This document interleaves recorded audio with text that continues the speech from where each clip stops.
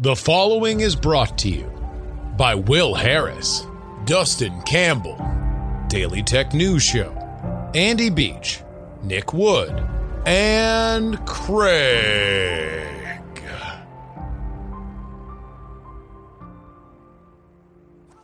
Politics, politics, politics, politics.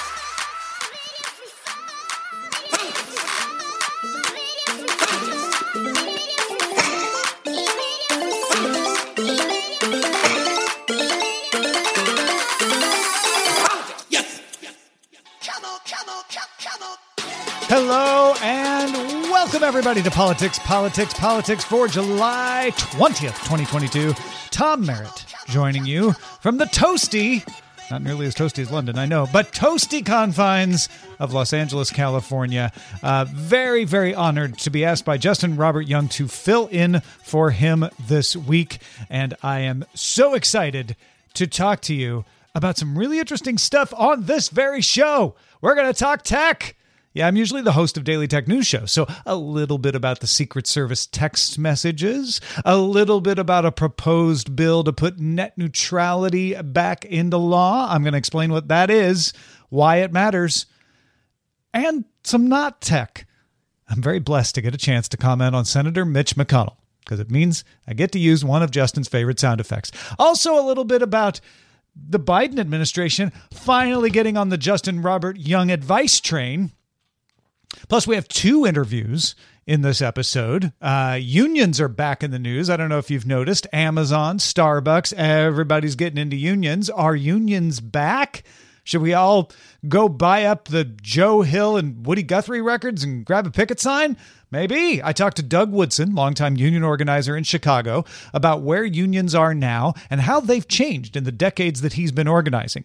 And finally, we hear all the time about election fraud, election suppression, but rarely do we ever talk to the folks that run the elections. So I sat down with Meg Seibert, the county clerk and recorder of Bond County in southern Illinois, about her experience running elections, including the recent Illinois primaries. What do folks get wrong? What do folks get right? What concerns does she actually hear from the electorate? Also, she's my sister. I mean, if Justin could have his mom on, I can have my sister on, especially because she's actually a county clerk. But first,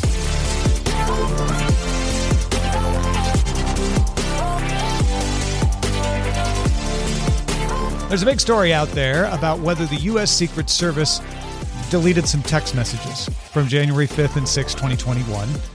The National Archives is going to look into this. They're going to do an investigation. Now, the Secret Service itself says by policy it doesn't communicate by text because SMS is one of the least secure forms of communication on the planet, people. If you don't realize that, you should know that. SMS has no encryption. SMS can easily be spoofed. There are widespread documentation about folks being able to just call up a phone company and get a SIM card so they can impersonate someone else with a little cleverness, of course, and having to know a few things about somebody, but it's not that hard. So it doesn't surprise me that the Secret Service has a policy that says, yeah, we don't use text messages. But of course, that doesn't mean that a couple of wayward agents might not have been using text messages because they do have phones. And the Secret Service says some data was lost in a data migration when the agency reset its mobile phones to factory settings as part of a pre-planned 3-month system migration. They say that was done in January. Now, there's a lot of back and forth about, well, but we asked you about it before you did the reset, and et cetera, et cetera. This is all related to the January 6th hearings, and I'll be honest, I can't tell if it's smoke, mirrors, neither, or both. It would be perfectly normal for phones to be reset. It would be perfectly normal for the Secret Service not to worry about saving text messages if they don't have a policy to use text messages. And if they didn't hear from an investigatory committee about this, it's not unreasonable to think that an admin wasn't thinking about the January 6th stuff when they pushed the corporate policy that says wipe out all these phones, reset all these phones, do the security updates. It's a matter of course. You want to get it done. You want to check it off your list. So it is not apparent to me from the technology side of this that there's anything here that's odd. Should they have known? Should they have thought, well, these were in use on that day, and I know a lot of people are interested in it? Sure, yeah, maybe they should have. That doesn't mean it was nefarious that they didn't think that. I'm going to guess this all blows away by the time Justin gets back, but if it doesn't, you can deal with it then. Listeners to the Monday show already heard me mention that President Trump told New York Magazine he's deciding whether to announce his candidacy before or after the midterms. He's decided in his mind. He's clever, obviously. He didn't say, I'm running, but he said he decided, and he's deciding whether to announce, right? It's the game he plays. He's great at it. Say the thing without saying the thing. But what is that? What is that I hear? Is that Cocaine Mitch sidling up to a podium? Yes. In light of that New York Magazine article, reporters asked Senator McConnell where he stood on a possible Trump 2024 run. What say you, Mitch? I think we're going to have a crowded field for president. I assume that most of that will unfold later, and people will be picking their candidates during a crowded primary field. Now that, I talked about the genius of President Trump with the non-answers, but that's a beautiful non-answer right there, right out of the playbook.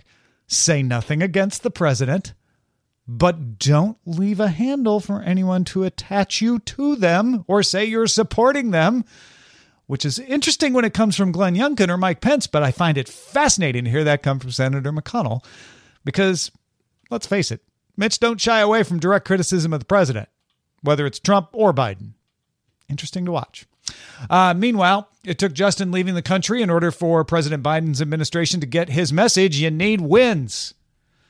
Scuttlebutt, as I record this, seems to be that the Democrats will use reconciliation to pass a prescription drug pricing and healthcare bill. How cute. That will reduce the deficit and cost a mere $40 billion, well below the $3.5 trillion. Don't let the 40 and the 3.5 mess with your brain there. $40 billion is like a quarter or less of $3.5 trillion. So they won't be spending as a lot. Some subsidies for big pharma, some price controls on insurance. Okay, seems like typical congressional graft. Please see Jen Briney for more on what they actually pass once they actually pass anything. But if they do that, that would leave the first 2 years of President Biden's term with the American Rescue Plan, the infrastructure bill, a bipartisan gun safety bill that, they could take partial credit for, and if this passes, a modest healthcare bill as the accomplishments. And lots of executive orders on pretty much everything. In fact, the president has been playing with the idea of declaring the climate a national emergency to free up funds for some of the climate change efforts he can't get through Congress, which is what President Trump did for the border wall. So that might start if he does it, although it seems like he's backing off of it, but that would start a lovely anti-system game of tit for tat. Let's just rule by executive order, something that is horrible for the health of a functioning democracy. But hey, why not? They do it. Why shouldn't we do it? Something that has characterized that back and forth is net neutrality. And it looks like we have a bill. I'm not going to say it's going to be a law, but we have a bill on net neutrality. But real quickly, before we get into that, what is net neutrality? Net neutrality is a label that means kind of whatever you want to mean, but it's generally applied to the idea that you shouldn't prefer certain traffic on your network. There's something in shipping called a common carrier. A common carrier means UPS can't say, nah, we're not going to carry your boxes.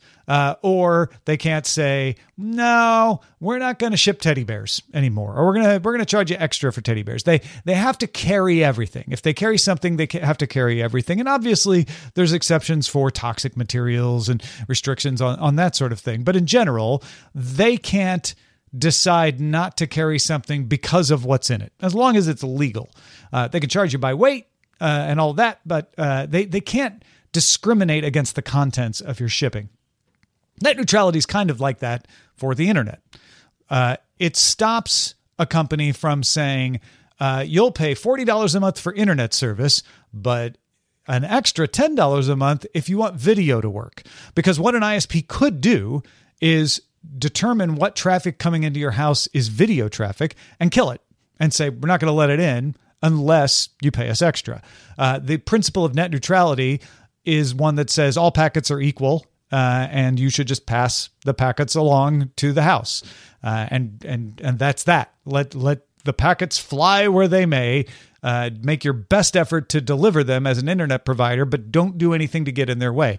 Now, the argument against net neutrality is it also stops you from doing things like prioritizing video, to say like, well, but what if we want to make video work better? Video is very, very lag sensitive. What if we want to prioritize video and make sure it gets there? And without getting too technical about it, you can go to Daily Tech News Show for more details about this sort of thing. There are ways to do that without having to prioritize based on the actual content of it. So that's why people care about it. Companies want to be able to do whatever they want to your traffic, to your packets, so they can charge you more for it, or at least have the flexibility. In practice, they don't tend to do that because consumers don't like it. But they want to have the flexibility. They don't want to be restricted.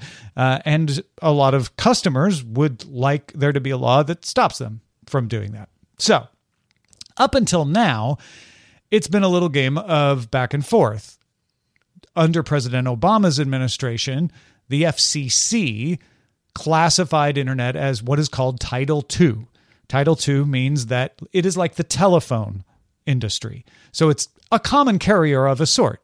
In the telephone industry, they can't tell you, well, you can have these kinds of conversations on the phone, but not these kinds of conversations. Those will cost you extra. They can charge you for calling a 900 number. That's charging you for the destination. But the phone traffic itself just goes over the networks, right? And so that is what the internet was classified to under the Obama administration. However, during Ajit Pai's reign with the FCC under President Trump, they got rid of that classification, which returned it to Title I, which is an information system. An information system is what your cable television system is. It says we can charge you based on what channels you want. You can get this package and get some channels, but if you want these channels, you have to pay extra. That's something that they haven't done on the internet generally, but they could under a Title I regime. Now, this is where it gets weird, is that they reclassified the internet as an information system, but nobody went and started charging you extra for, CNN.com.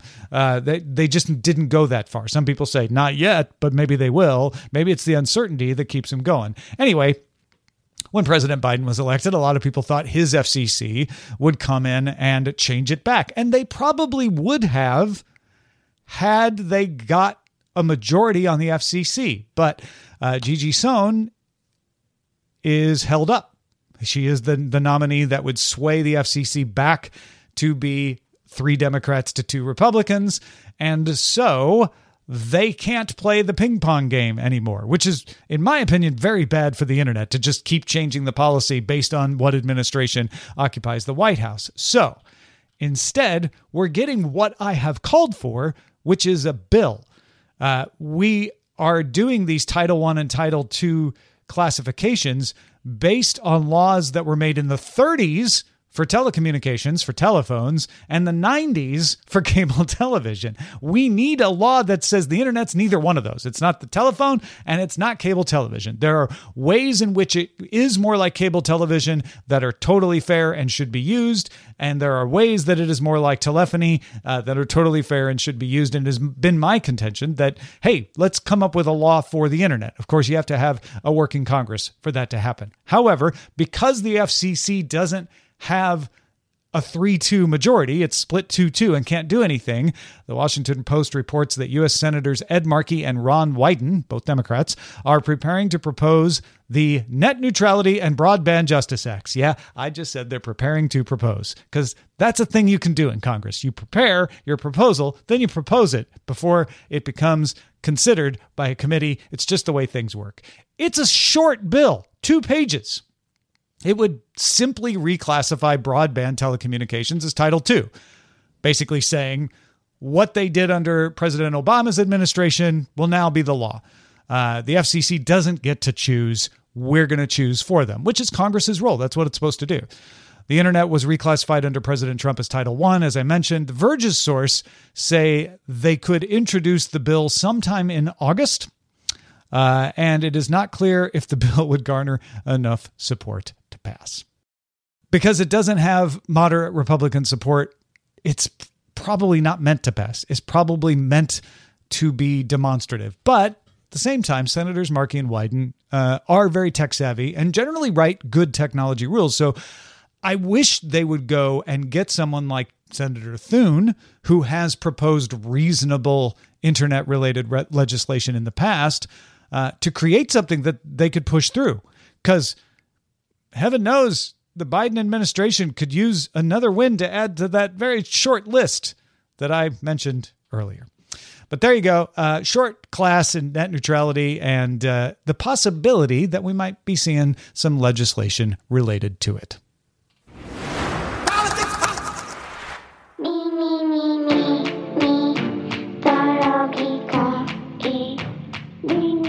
You know, it does make me wonder, maybe Heaton and me and Shure should all unionize. But we don't need to, because Justin treats us fairly and can pay us because of you. A reminder that TakePoliticsSeriously.com is where you can support the show and get extra content.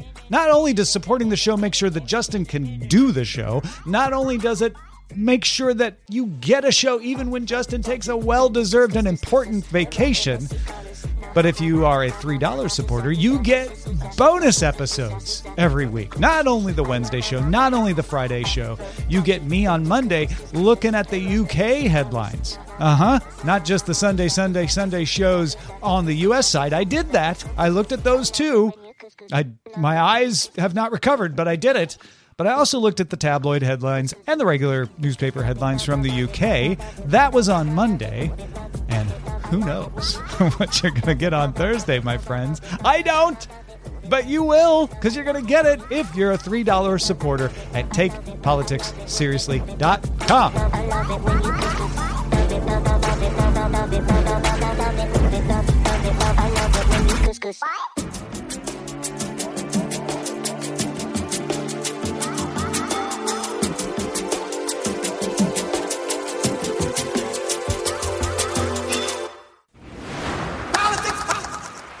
You might have noticed there's a lot of news about unions these days. You see unions a lot more than you used to a few years ago. So I thought it'd be good to sit down and talk to somebody who's been involved with unions for decades now. Doug Woodson, organizer and regional director for AFSCME Council 31. Welcome to the program. Thanks, Tom. Thanks for having me. We should disclose that Doug and I went to college together too, you know, just for full disclosure. So I've known Doug before he was a union organizer. And graduate school. Yeah, that's right. And the fantasy baseball league that we'll start. You're right. There's so many disclosures, so many conflicts of interest. Fantasy baseball, college. But I wasn't joking. You've seen unions from the 90s to now from the inside, because I remember when we were in grad school, you know, the idea of unions, I don't know that it was statistically at its lowest point, but unions were not a common thing that people talked about. Right. I mean, I don't think it was statistically at its lowest point at that point, but I think from an ideological perspective, it was certainly going against the grain as a young man in the 1990s to become a union organizer was not common for sure. And I think at that point, I just think, we were just getting out of the 80s for the most part. Bill Clinton was president, and there was something of a sense that the economy was changing in a way that was going to make unions less relevant. And it turns out that did not turn out to be true. Right.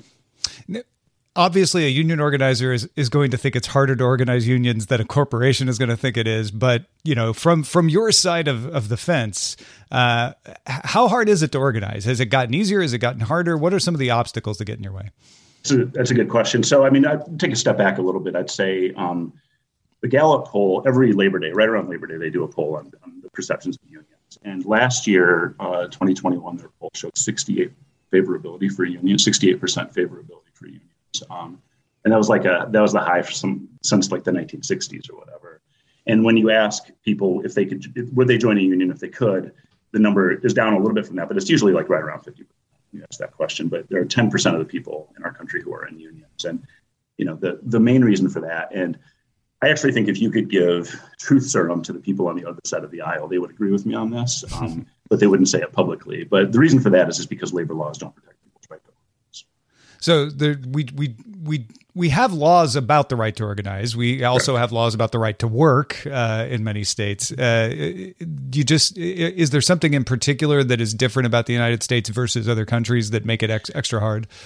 Well, I can speak about what happens in an organizing environment, and I think that will probably illuminate a little bit. So if you want to form a union at your workplace, what you do is you have to get people together and get enough interest to petition the labor board to hold an election, right? And technically you need 30% of the people to trigger that election. In real terms, if you don't get a strong majority, you're in really difficult shape, because once you petition for that election, an election would be scheduled like maybe 6 weeks down the road. And what do you think happens, Mr. Merritt, in those 6 weeks? Well, I'm asking the questions here, Mr. Woodson, but obviously the company is going to campaign hard against you, right? They're gonna try to convince everyone to change their minds if they needed changing, or keep their minds if they were against it. That's absolutely right. So they've got people 40 hours a week. They've got power. There's a power imbalance in a non-union workplace. So they hold captive audience meetings where they pay people to go and listen to anti-union propaganda. They hold one-on-one conversations. So they'll have a chart. They'll hire a union buster. The first thing they'll do is hire a union buster, an anti-union consultant. And they'll have a chart, and they'll say, this is Tom Merritt. This is what he thinks about the union. These are ways that we might be able to persuade him. So I'm your supervisor, and I say to you, Tom, remember 2 weeks ago when you were an hour late for work because your car broke down? And you say, thanks for, sure, not writing me up or whatever. And say, well, if there's a union, I might have to, I might have to follow rules so strictly. I wouldn't have the freedom, that kind of, Exactly. So you have lots of conversations like that. They pick you because they know you're having car trouble. It might be a single mother who has 2 or 3 kids who's just always scrambling to get to work on time, things like that. So they target people that way. So it's a softer touch than the Pinkertons and the Billy Clubs. There's not much in the way of violence, I would say. I mean, I did a campaign 5 or 6 years ago where a supervisor who was involved in the anti-union campaign sort of approached us after the election. And she talked about a lot of the things that the company did, and one of the things that they did is they commandeered a room in the facility and they put up cameras in all over in the hallways and stuff. And so if I'm a union activist and you're somebody who's on the fence, and the cameras pick up me talking to you, they would text the supervisor and say, you got to go break up that conversation. Yeah. So things like that are illegal. That's a legal thing for a company to do in its own workplace is to do a certain amount of workplace surveillance. I mean, I'm saying that the surveillance on its own is not the problem, right? I think if the surveillance if they put the cameras up precisely for the reason that they want to surveil for union activity, that probably would be, crossing the line. But the point about crossing the line, another point I wanted to make is that the punishment, so to speak, for breaking the law is generally you have to put up a posting that says, I'm not going to do it again. Uh-huh. And so, the damage is already done. Oftentimes the election's already over. So I'm working with... Would that be the NLRB that would be the NLRB, and the private sector is the NLRB. Yeah. So the NLRB and the FEC are about equally as strong at being able to put the hammer down.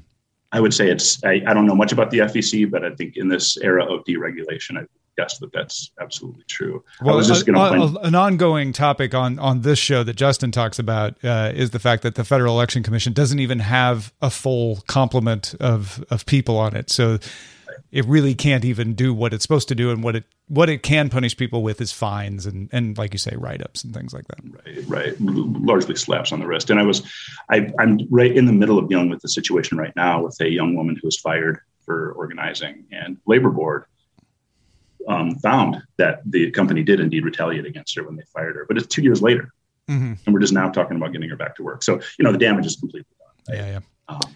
And so that's how companies win these elections, when there's strong support for a union. I don't think it's going to be a shock to anybody listening that companies pull out the stops to try to convince unions not to form or convince employees not to vote for a union. What do you do on your side to convince people? How do you get people to go above that 50%? I know it's 30% maybe legally, but you want to get it so that there's enough people that you're going to win the vote. How do you do that? I mean, the key is really to have strong leaders in the workplace, right? People who are trusted coworkers. Generally, a lot of times, especially in low-wage workforces, people that have been around a while, people that care about the place, people that want to make it better, people that are good workers. If those folks are for the union, generally speaking, you can hold on. And you just prepare people. You just tell them, what to expect. This is the question I asked you is a question I would ask if I was talking, about what do you think is going to happen in the next 6 weeks? That's a question I would ask as an organizer. Sure. Multiple times a week. Well, and that's the organizing side of it. What about the appeal, like the direct appeal to the person who's like, I don't know. I don't know what's a union going to do for me. What do you say to those folks? Sure. You would think that the arguments that would be most effective are the statistics, and the statistics are clear that we're in unions make more money and all that stuff. But really, it's you try to make it about people's individual work site as much as possible, their individual work issues, and the appeal really is pretty timeless, which is that you're either going to have a voice at work through a union or you're not, right? I mean, I think there's sometimes I'll get calls every so often from people who aren't members of the union. They just find us in the phone book, so to speak, right? And somebody will say, hey, my employer terminated me and I'm going to file a lawsuit.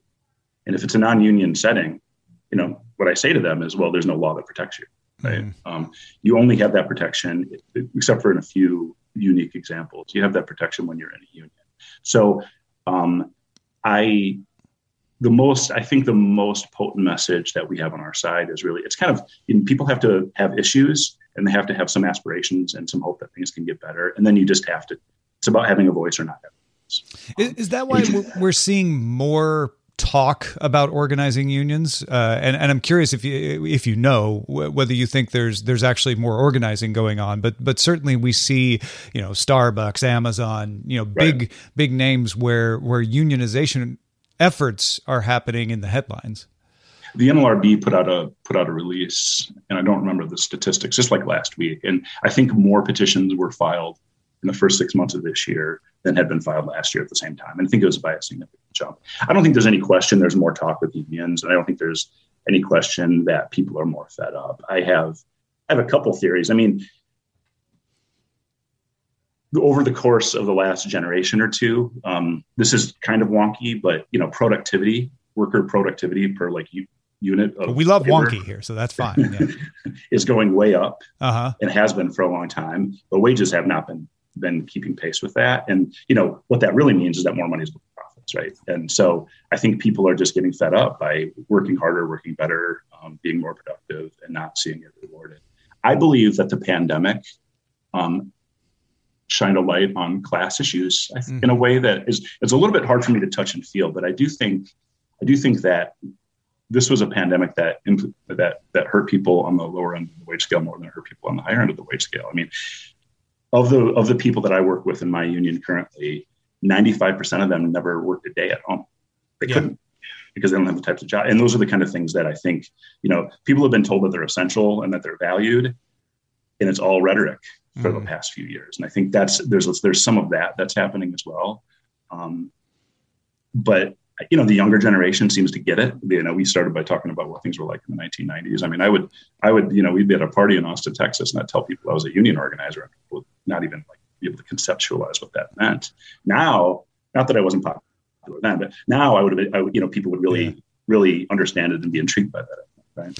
Well, and I think it makes sense to me that if suddenly the economy shuts down, everyone's uncertain, there's a virus going around that, remember in 2020, we weren't sure if it was going to kill you or not, if you got it, that folks who saw everyone talking about working from home but couldn't would suddenly realize, wait, this grocery store job isn't worth my life. Why am I putting up with it? It changes the behavior. It changes the context. The economic uncertainty, I imagine, must play into that. Whether or not you actually got a pay rise, which a lot of people did, just the uncertainty around it, followed on by inflation and prices rising, I imagine has to play into that as well. So those are the new factors. But even so, there seems to be, like you said, this idea, maybe especially amongst Gen Z, that unions are cool, that was not there even with younger people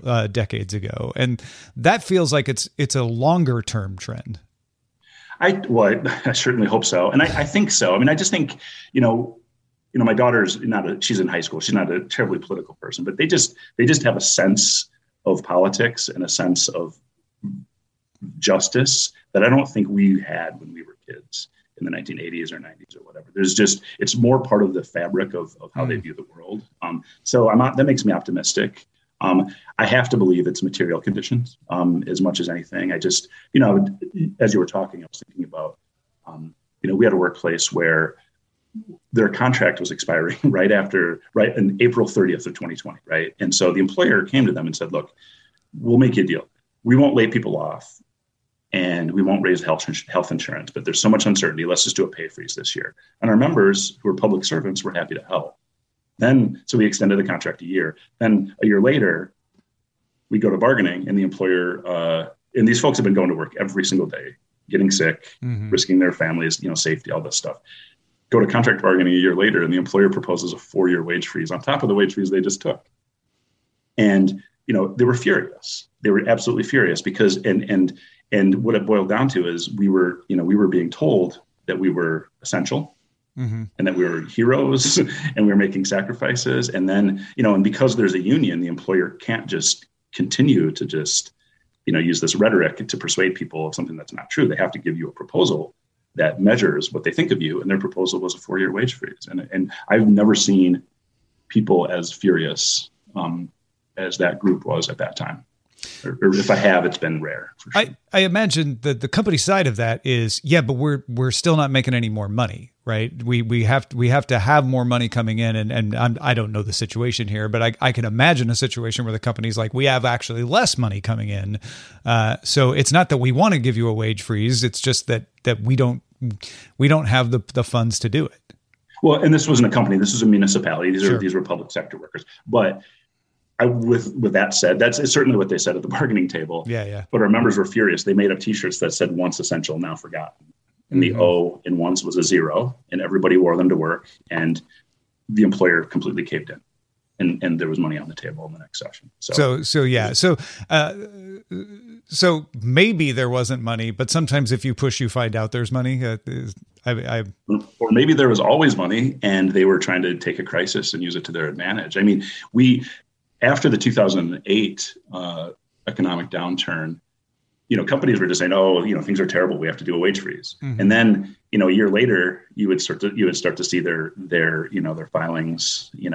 At that time, I was organizing a large nonprofit healthcare company, and it was an article of faith that they were broke because the economy took a downturn. Well, when we got their filings, they were a nonprofit. That we got their filings a year or two later, they were making as much money as they ever did. It was a crisis that they thought they could exploit. How do you tell the difference, right? Because I'm sure there are situations where an organization or a company or a municipality doesn't have the funds, and yet there's lots of ways to show that they don't have funds where you might be suspicious that they're not showing you the truth. I imagine from your side, it's easy. You just negotiate for the best deal for people. But from the outside, I'm wondering, like, well, how do you tell the difference between a company that really is in harm's way, and if you push too hard, it's actually not going to be beneficial for everybody?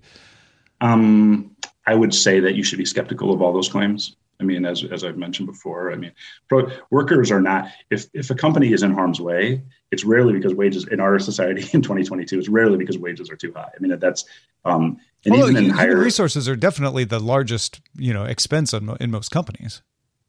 Right. But, well, I mean, I don't know if they're the largest expense in many companies, but be that as it may, even when you push, you find out that it's about resource. It's about priorities and not resources, 99% of the time. And, what the point that we always make is the reason that you're even a company is because you've got people providing goods and services. Sure. And generally speaking, like I said, this is not an ideological thing. This is based on experience. Employers always say that they don't have enough money for wage wages. I mean, always, almost. Well, that's why I asked the question, because I'm like, well, of course they're going to say that, but sometimes they might mean it. And look, I represent a lot of people who provide services to the developmentally disabled in private sector nonprofit settings. They get their funding directly from the state. There is some truth when they say we don't have enough money to pay the wages that we think we should pay. In a situation like that, we help them. We help them through organizing our members in the political forum. We help them increase funding for valuable services like that. Yeah, this is a bit of an off the wall question, but how do you, from your side of things, view innovative ways of compensating people? Like, let's just, for the sake of argument, imagine a scenario where company has a base salary that everybody gets, but they do a percentage profit sharing that says, hey, as the company does better, you'll get more money. Is there an issue with that? Do you welcome that sort of thing? How do you feel about that? We don't welcome it. I would say, it's always better. It's always better to get money. If from the perspective of the employee, it's always better to get money. To get the guaranteed money, yeah. It's guaranteed. You get, if you work overtime, it's factored in there at time and a half. If you're one of the lucky few nowadays, that's part of a defined benefit pension plan. It's money that counts towards your pension. But just in general, when you start doing more exotic things like that, sometimes it can be difficult. It can be difficult to measure, and it can be difficult to provide the type of transparency that is important to make the workplace fair. I mean, one of the things about unions that I think a lot of people don't realize is that because there's a wage scale that's objective, what you find is that there's less of a gap in pay between men and women and white people and people of color and things like that. And that's because people get paid based on their seniority. And so what it does is it eliminates a lot of the more nebulous and more subjective factors. When you say it's harder to do transparency, is that because companies aren't willing to give stuff, or that they can't give the data on profit sharing and things like that? Probably that they're not willing when push comes to shove. It might be difficult, but oftentimes when they feel that the transparency is benefits them, that they find a way. I see. That's my experience. Well, I know there's a lot of folks in our audience who are very happy with everything you've said, and then there are other people in our audience, and I imagine a lot of those folks are wanting me to ask the question that people have about unions, that are like, well, wait, what if I don't want to be part of the union? What if a union comes in and organizes? I don't want to have to pay for the union. Why should I be made to? Because this is a political show, but I'm more interested in democracy than politics. And when your coworker, a majority of your coworkers votes to have a union, then majority should rule. I didn't vote for Donald Trump, but I pay taxes into the Trump administration, right? I mean, if you're a part of a democratic system, you have to pitch in. And what I would say to those people too is you're making more money because of the union. You have better benefits because of the union. You have work rules that the employer has to follow because of the union. Mm-hmm. So you might not like it, but you are benefiting from it. What are some of the other headwinds you get from actual workers? Misconceptions, things that you think people don't quite understand about how a union works in 2022. When I really do think a lot of us have sort of an 1890s Joe Hill idea of Sure. what unions are. I mean, I think working people and people that are in unions, most of their misconceptions are really through their employer trying to manipulate information. I will say that in the more general sphere, people who are, perhaps not the types of people who view themselves as people that should join a union. I'm choosing my words carefully because I think everybody should be in a union, but more middle class or professionals or whatever. I mean, I think there's a view of unions, like you said, 1890s or whatever. But I actually looked the statistic up before we talked today. In 1983, men were twice as likely almost to be members of unions than women, and now that's even. Mm-hmm.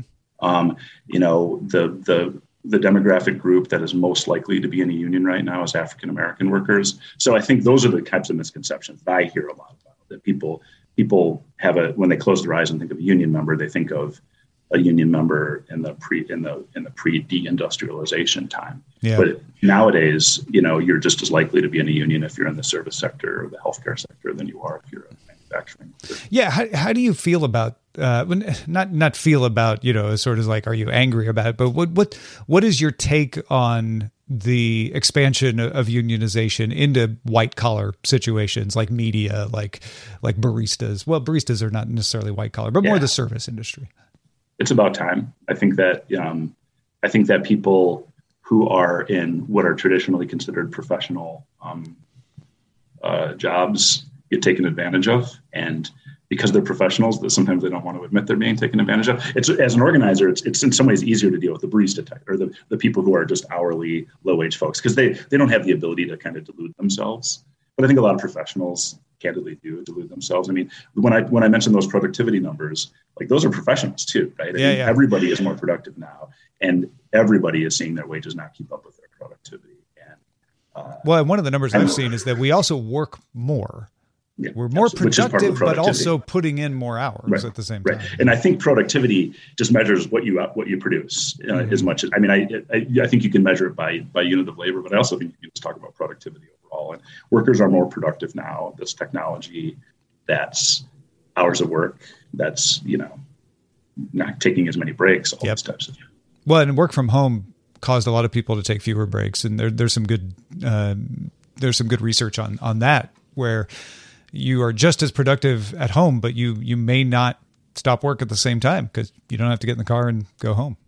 No, for sure. You have to be able to, when you work from home, you have to be able to figure out a way to have a space.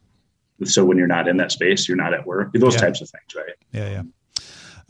Before we wrap up, this is a sort of a wider question, but again, on this show, Justin has coined the phrase of the especially regarding the Republican Party, the ye old faction, which is the George W. Bush, Richard Nixon faction of the Republicans, and the yeehaw faction, which is the more Trump oriented, working class aspect of the Republicans, and we see that shift happening as the Democrats are starting to be perceived as a little more elite. The Republicans are perceived to be as a little more working class. Unions traditionally are seen as very working class, obviously, but also aligned with the Democratic Party.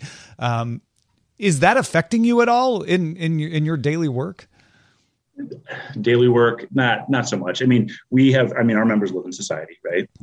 And are sometimes, they're just as likely to watch Fox News as anybody else. What we find when it comes to the union, and this is one of the things that I love about unions, and one of the reasons I think that unions are actually like a path forward for our country, is that we organize on micro principles in many respects, right? We organize, if you and I are coworkers, you're a Republican, I'm a Democrat.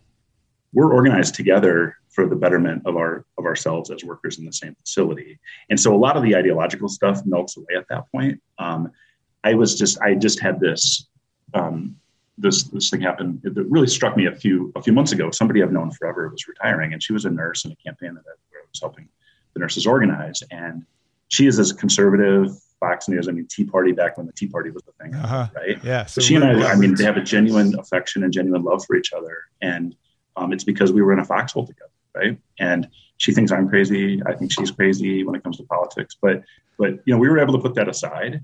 And unions, because we organize kind of on a plane that's different than big politics, I think we're much more able to cut through the noise. And I think, I know somebody who was a local president in Springfield, Illinois, down by your hometown. And she, in the 2016 election, she was hearing that a lot of her members were going to be voting for Trump. And so she went and she just sat them down, and she's respected. She won an election as the president, so they respect her, right? So she just sat down with them and said, here's Trump's record. Here's what Trump says he wants to do. That's bad for us, right? And she probably didn't persuade everybody, but she probably persuaded a number of them. And I often think if we had pre-NAFTA levels of union density in Michigan and Ohio, Wisconsin and Pennsylvania, we would live in a very different political environment right now, because those conversations would have been happening over and over and over again in factories and nursing facilities. So you don't see any kind of shifting of alignments. It sounds like, we're seeing things where, Hispanics are voting Republican in larger numbers, and some of the things that traditionally were in one side or the other are shifting back and forth. It doesn't sound like you're seeing any of that on the ground. We've always had members who were conservative. and who would perhaps vote for Republicans based on cultural issues and things like that. But like I said, we're at our best when we're talking about bread and butter daily, kind of issues that people care about in their personal lives. And when that happens, it's just amazing how quickly the politics stuff melts away when you're talking about stuff like that. So, like I said, we're a part of the United States, and our members are subject to the same media as everyone else. But we're usually pretty successful at getting people kind of aiming in the right direction. Well, I'm glad that you and I could reach across the aisle today and have this conversation. Of course, Doug is a White Sox fan. I'm a Cardinals fan. But, there are things we can unite on, like not liking the Cubs. Like not liking the Cubs. That's precisely right. Yeah. Doug, it was great talking with you, man. It's always great talking with you, but it's great that talking to you about this on this show. Thanks for coming on. If there's anything that you want to let folks know about, a resource or anything that you want them to follow, is there something like that you want to tell them about? It sort of depends on, I think nowadays it doesn't take much on the internet to figure out if you want to form a union at your workplace. It doesn't take much to find out which union would be best for you. I think, I don't want to plug any specific unions, but I know that there's a lot of activity in the tech sector, for example. And I think it wouldn't be hard to track those organizers down. I have a locked Twitter profile, Tom. Maybe you can tell me this. Could somebody send me a private message? You can have a setting where you can take unsolicited messages, but you have to go into the settings and choose that. I could probably figure that out. But at Doug_Woodson, if somebody wants to send me a message, I can try to hook you up. Yeah. And at the very least, folks, thank Doug for being on the program at Doug_Woodson, as we like to do on this show. Real quickly, before I go, I almost forgot. I don't know if you can answer this, but there's a thing out there where people hear that somebody's organizing a union, and then the union sounds like it has nothing to do with that particular union, right? It's like the pipe fitters union, but it's people who are, hooking up fiber cable or something. Why does that happen? Is it just a branding issue? What? Well, I think, it's a very good question. I think, when many unions were formed, a lot of these jobs didn't exist. Right? Yeah. So somebody had, sometimes it's pretty logical, like to communicate with workers or doing a lot of stuff in the tech sector. You can see a path towards that. Sometimes my first successful campaign as an organizer was a group of people who care for the developmentally disabled, and they had previously tried to organize with Teamsters, and the answer there was just that one of the people who worked there's husband was a Teamster, and they didn't, they just say, let's call the union we know. So I think it's a lot of that. I mean, it's probably, if there's 100 examples, there's probably 100 different stories. I had to guess. Yeah. And there's not, I guess the thing that I have to remind myself is there's not just a union. There's a lot of them. That's correct. I mean, one of the big misnomers is people think of the AFL-CIO as a union. The AFL-CIO is actually just an umbrella group for unions, as an example, right? It's like the trade organization for unions, sort of. Yeah, I mean, we don't like to think about things in those that businessy type of way, but it's an umbrella organization. It's it's a way for us to focus our resources. Gotcha. Well, once again, Doug, thank you so much for talking with us. Really appreciate it. Thank you, Tom. Meg Seibert is a farmer. She's a painter, and more importantly for this show, the Bond County clerk and recorder in Bond County, Illinois. She's also my older sister, for full disclosure. Welcome to the show, Meg. You had to add older. Well, I just wanted to give you the respect you deserve. Oh, thank you. And thank you for having me, sincerely. Thanks for being here. Justin gets to talk to his mom on the show all the time, so I figured it was only fair for me to work the family connections, especially because if people don't know, one of the main jobs of county clerks in the United States of America is to run elections, which that's nothing, right? That's just, you do that in your sleep. Nobody pays attention. It's easy these days, right? It's become more and more popular as time goes on. Which, I guess could have a good side to it. But one of the things I wanted to talk to you about in all seriousness was there are a lot of misconceptions about how an election is run. And one of the things you were pointing out to me is how election is run varies from place to place. I think sometimes from county to county even. Not from county to county in the state of Illinois, at least. all counties, with the exception of, and everyone will laugh at this, with the exception of Cook County and some of the collar counties, they actually have more stringent rules on them because of Cook the population County being where size. Chicago is, right? Right. But all the counties in the state of Illinois pretty much have the same election code. We all have the same election code. We all have the same statutes that we are tied to, that we follow. The thing is, what we do in Illinois is completely different than what they do in California or Pennsylvania or Texas, or every state varies. And so I think, and rightly so, that's some of the confusion for people, is that they think election rules are the same across the board, and they're not. In Illinois, we have, thankfully, some more progressive rules. Our early voting starts 6 weeks ahead of the election, as does our vote by mail. During the 2020 election, for example, when we had such an outpouring of vote by mail because of COVID and other reasons, and that's a popular election, a presidential election always is. I had election judges in my office every other day doing the signature match on returned vote by mail, processing those and putting them through the tabulator. And I don't actually tabulate or count those votes until election night, but all of that back end process, or I guess front end process, is done and ready. So all I have to do is tabulate the vote on election night, and I have immediate results. So why do you put it through the tabulator if you're not tabulating it? What does that do? To secure it. Because no one can get into that tabulator. It's locked. So, I don't want to hold voted ballots loose in my office. So yeah, no kidding. Well, and so what's the distinction between running it through the tabulator and it being counted then? What's the difference? So when I count at the end of, and actually I do early vote early in vote by mail. You're basically asking the tabulator, give me the count, give me the votes. And it gets loaded to, actually per our equipment, it's loaded to a thumb drive. And then all of those are actually triple checked to make sure the numbers kind of all balance. And so then you actually know who vote, what the vote count is for that particular machine. All right. And it's actually what they're doing at the polls. Okay. Once the polls close in Illinois, they're also closing out the tabulator, running the counts, running the election summary tapes and all that. So. Okay. So the data on the vote being tabulated sits on the tabulator until election night. Is that right?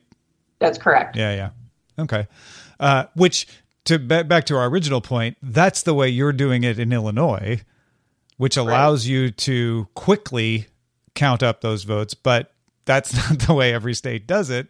No, and I know you and I were talking about Pennsylvania, and my understanding of how, because the last presidential election, obviously it took forever to get the count from Pennsylvania.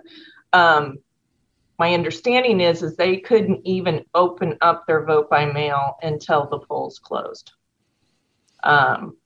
Which, if we had to do that for the 2020 election, just my little county, we would have been there late into the night and maybe early morning into the next day, trying to process all of that. And that's, tens of thousands of votes in your case versus, Allegheny County, you're talking millions of votes. Right. What goes into processing? I imagine it can be different from state to state as well, but, what is involved in just before it even gets into the tabulator? What are you doing? Like, what do you mean? Like, what's that processing that you talked about, signature matching and stuff like that? Like, I'm trying to get a sense of how long does it take per ballot? It's really similar to, like, in Illinois, when you walk into a polling location, in Bond County, we still use paper poll books. Everything's paper for us, which there was a push to do that. And then cybersecurity concerns happened. And we have always used paper poll books. So you walk in, the election worker will ask for your name, you verify your address. If those two match, they have you sign your application to vote, which is out of that poll book. Then they do a signature match. They look and make sure both those signatures match. Then it goes to the next judge. They number it, spindle it, look at the ballot style, tell the next judge what the ballot style is. What we're doing for vote by mail is basically they're taking the application to vote by mail, which is with the voted ballot, and doing a signature match on that. And then they do a signature match on that because the person has to sign the back of their sealed ballot envelope. So they do a signature match with that. And honestly, most of the time in here, we know who people are, but in most of the time it matches. I did for the 2020 election. They would kick signatures that didn't match to me. And I would call people and go, your signature doesn't match what I have on file. You need to come in, bring me your photo ID with your signature. And my favorite is I called a gentleman and said, your signature doesn't match. And he said, which one did I use? And I said, well, apparently the wrong one. The one that doesn't match. Yeah. Right. So, and he did. He came in, he signed, obviously it was him, everything was fine. But, we really do look So you never had someone where it turned out like they never came in or they were trying to get away. It was just signatures. I had one person who, and my suspicion is that his wife signed his signature just out of convenience, but it didn't match. And they never I called up several times and they never came in. So unfortunately that one was not counted. Okay. But, so yeah, you had one mystery, but everything else was right. Cleared up. But I think that answers a question I've always had, because in California, when you send your absentee or your mail-in ballot in, you sign the envelope as well. And I always wondered, well, why am I doing that? Right? Isn't that putting my name on the ballot? But it's not. Obviously, your ballot's in a separate envelope inside that envelope. I get that part. But I wondered about the signing, and now it makes sense because you're signing when you go in person. So you're just doing that part remotely, essentially. Right. And chances are where you're at is they probably actually run those through a machine that is going to do the signature match for them. Mm-hmm. And then if the machine doesn't think it matches, it'll kick out. Now we don't do that. We do it all manually. But. Yeah. I've never had them call me and ask me. Well, apparently you're using the right signature. Which signature I use. So I imagine most people don't think about it much, though. They probably just scrawl one on there, a lot of times, and we get it with, 18-year-olds register to vote. Well, your signature evolves over time. Sure. So, you can come in and you update your signature.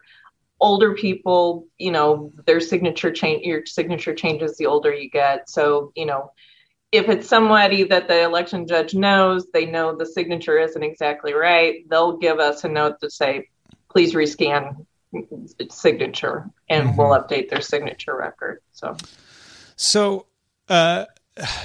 you basically answered my question about, you have to look at the envelope, match the signature, and then what? You just open the envelope and put it in the tabulator? Is there not much else there?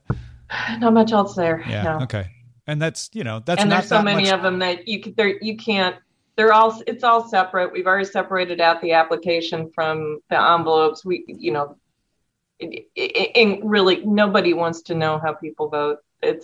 I don't want to know how you vote. There's a concern. It's like, well, they're going to know how I voted if they open up the envelope. At that point, the name isn't even that envelope with your signature on it.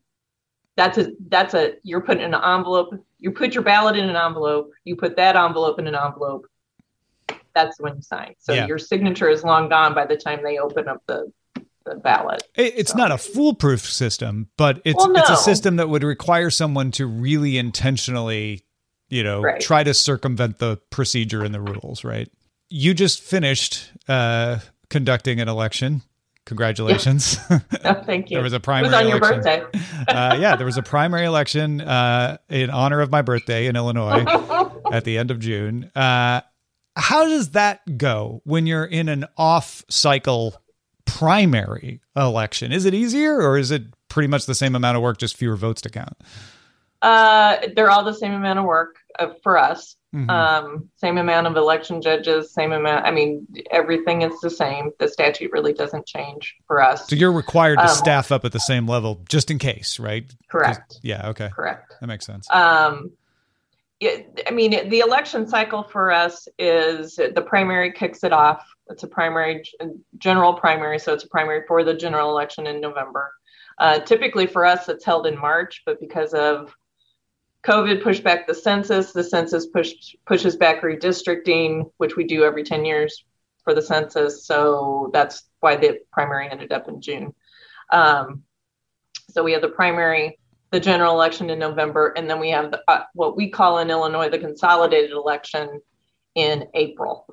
And that's actually all the municipalities, school boards, park districts, forest preserves, all of that stuff.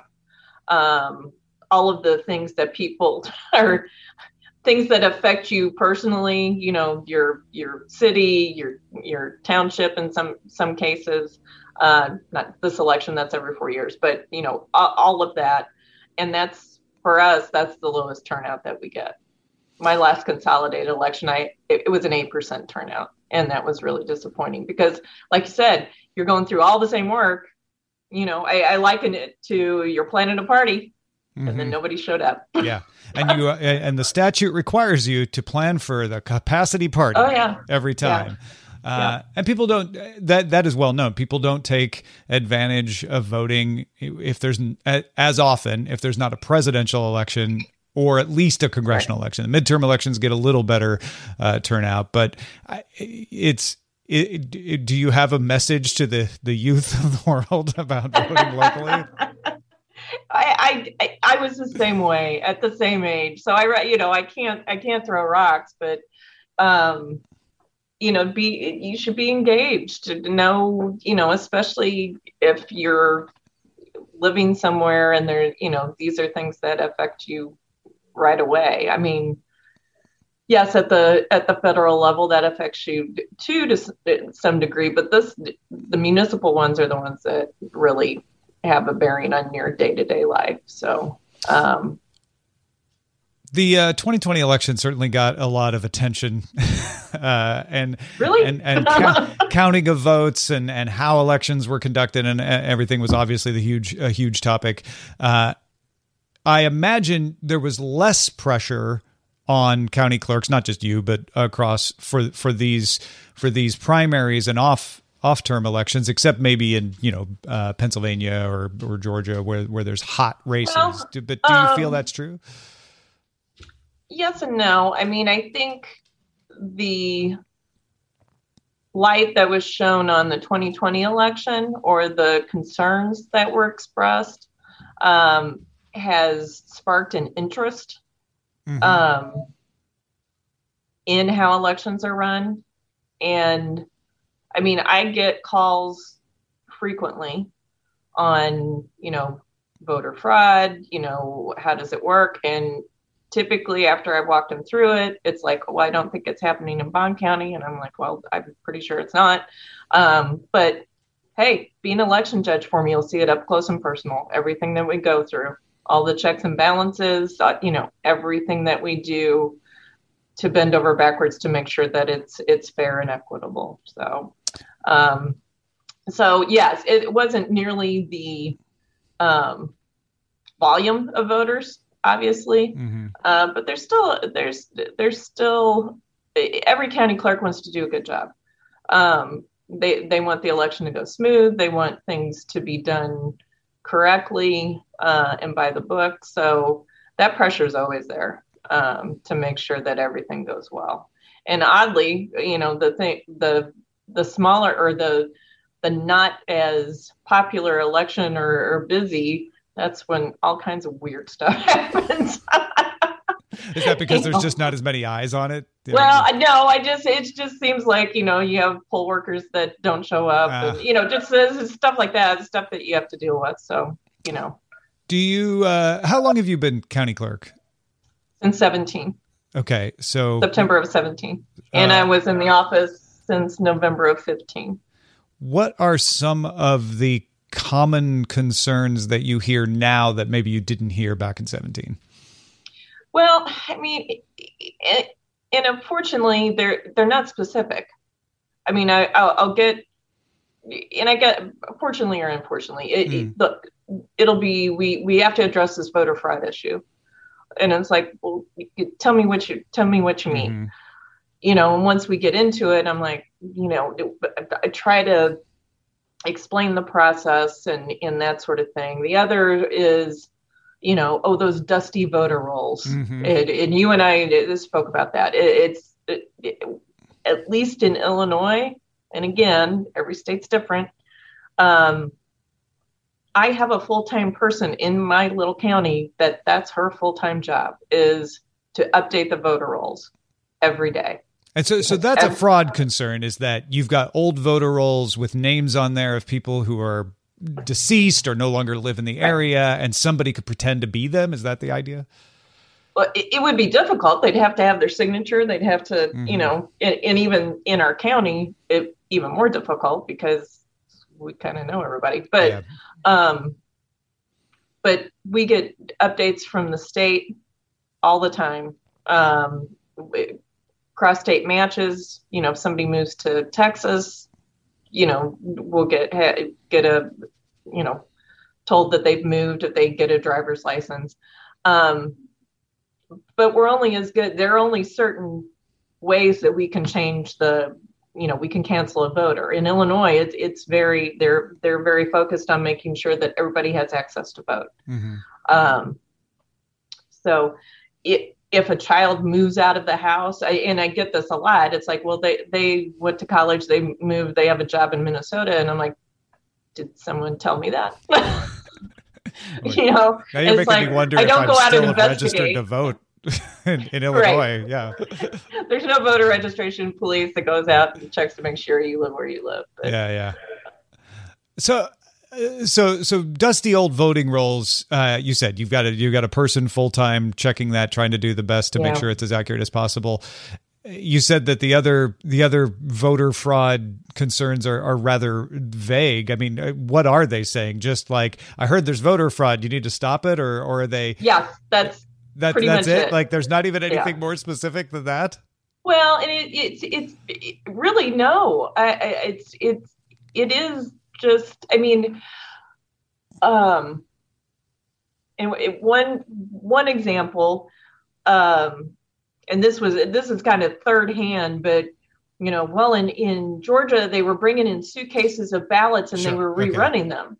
Well, if you come into my office on election night and your numbers don't match, your summary tape doesn't match your physical ballots and your spindles, because you spindle that application, you number it. If those three numbers don't match, we're going to rerun your ballots. Actually, I won't. I have 2 election judges, one from each party, that will rerun the ballots, and we'll see what numbers we come up with to see what's going on. And sometimes it's as simple as, ballots got stuck together, or, it didn't, they spindled something wrong and they have 2 6s, or, something. Sure. Usually my election judges are good at going through and figuring it out. But before I got this new equipment, we had equipment that we had purchased with a grant in 2006. And we were starting to have the computer card fail. So it was tabulating it correctly, but basically the old version of a thumb drive would go bad. So then we would have to rerun the ballots. So in 2018, we had several of those cards go bad. So the election judges would have to rerun the ballots in my office, make sure it matched the tape that they had ran when they ran it, when they closed the polls. So, I mean, there's a lot of checks and balances on that. But I can see where somebody standing in my office, not knowing what's going on, seeing us having to rerun these ballots, would say, well, they're just pulling in ballots and running them. Well, no, we're not. Yeah. Well, and also they were saying, I heard about a thing somewhere else. I want to make sure that doesn't happen there. Well, it's a hard job, and I know that you get to know all the other county clerks throughout the state anyway, because y'all meet from time to time. Do you feel like across party lines that county clerks sort of have a sense of solidarity because there's so much attention? Oh, very much so. And even before this, I haven't experienced this kind of camaraderie, I guess, or acceptance of, we're all in this together. County clerks we wear a lot of different hats. Not, oddly, we don't just run elections. We have, we're responsible for all the vital records. We're responsible for recording, in most counties, recording all of the land records. We do accounts payable. We, do tax extension, all kinds of stuff. Right. So we're in the state of Illinois, we're broken up into zones. So our zone, my zone 1 is the best zone in Illinois. I have to give that plug. We are very tight. And if somebody's got a question, shoot out an email, you get a multitude of answers right away. And quite honestly, throughout the state, I haven't met a county clerk that we just gel we're very close. It kind of, we're all in this together. We all have similar experiences. It's very nice. Yeah. Well, it's a community. It's a community with a very, very common bond over. Oh yeah. There's not another job in the world like it. So yeah. I can imagine. Well, zone number 1 is number 1 for a reason, it sounds like. It does. Yeah. Obviously.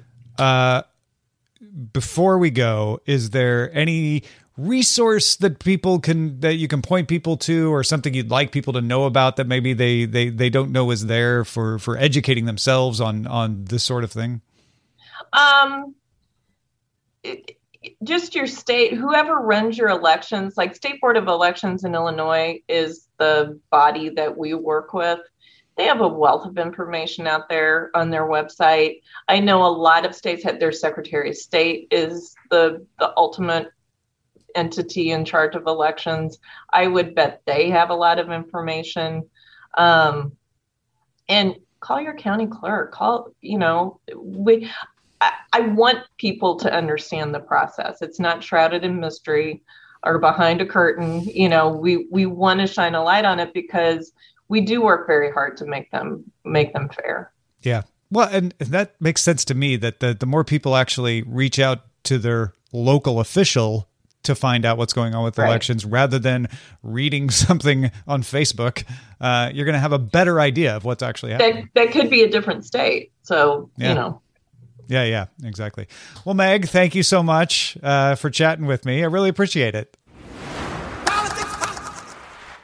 And that will wrap it up for us today. Politics is written and hosted this time by me, Tom Merritt, for Dog and Pony Show Audio. The show was edited by Brett Stewart. We've got an email address here where Justin reads it, not me. So if you want to complain about me, I'll never know. theyoungamerican@gmail.com. The Twitter account is @px3tweets. The Twitch account is px3live.com. You getting the theme here? PX3. The podcast? Well, it's at px3podcast.com. The merch? Well, that one's different. It's politicsmerch.com. But that's important. You want to remember that one separately because that's where you're going to get cool shirts and hats and stuff like that. You can also support Justin with a one-time donation. His PayPal address is paypal.me/payjury. Just send him $1. Actually, send him $1 and in the note, say, you know what? Having Tom on made it just 1 cent better.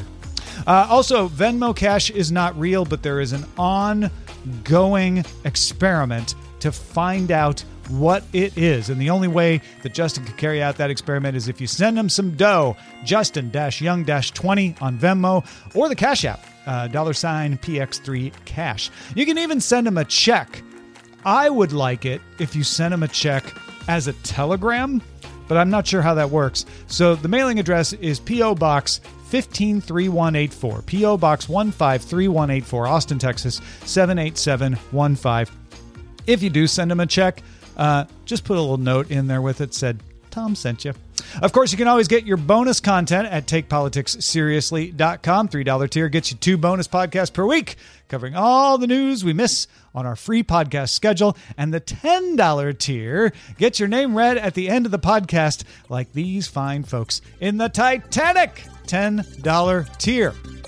MC Dradio, Unsafe DB Level, Katie, Amanda, Ye Old Pinball Shop, DP4 Bongo, Niemeister, Catherine, Vagard, persons familiar with the matter, and vote Gloria Young for King of the New World Order, Edison, Up, Down, left, right, BA, Dr. G, Neil of Neils, Charles, Darren, Idris, Arslanian, Blue Front, and the Lanina, DL, Stephen, Chad, Nomadic Terran, Diana's Shrill Shrieks, Miranda Janelle, Adam, Chief Andy, Robert, Casey, Paul is awesome, Brad, Richard, D. Laser, just another pilot, middle-aged Mike who loves Frank got abducted, Utah, Jimmy Montana, the Jen, ALDLDL, Dearly, Chopper, Andrew, Joshua, Sarah, and me.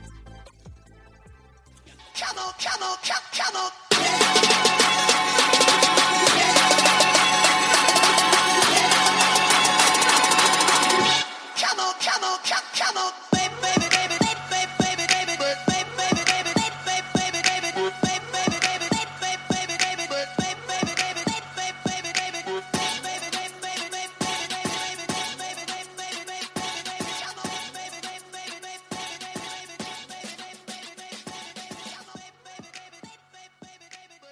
Diamond Club hopes you have enjoyed this program.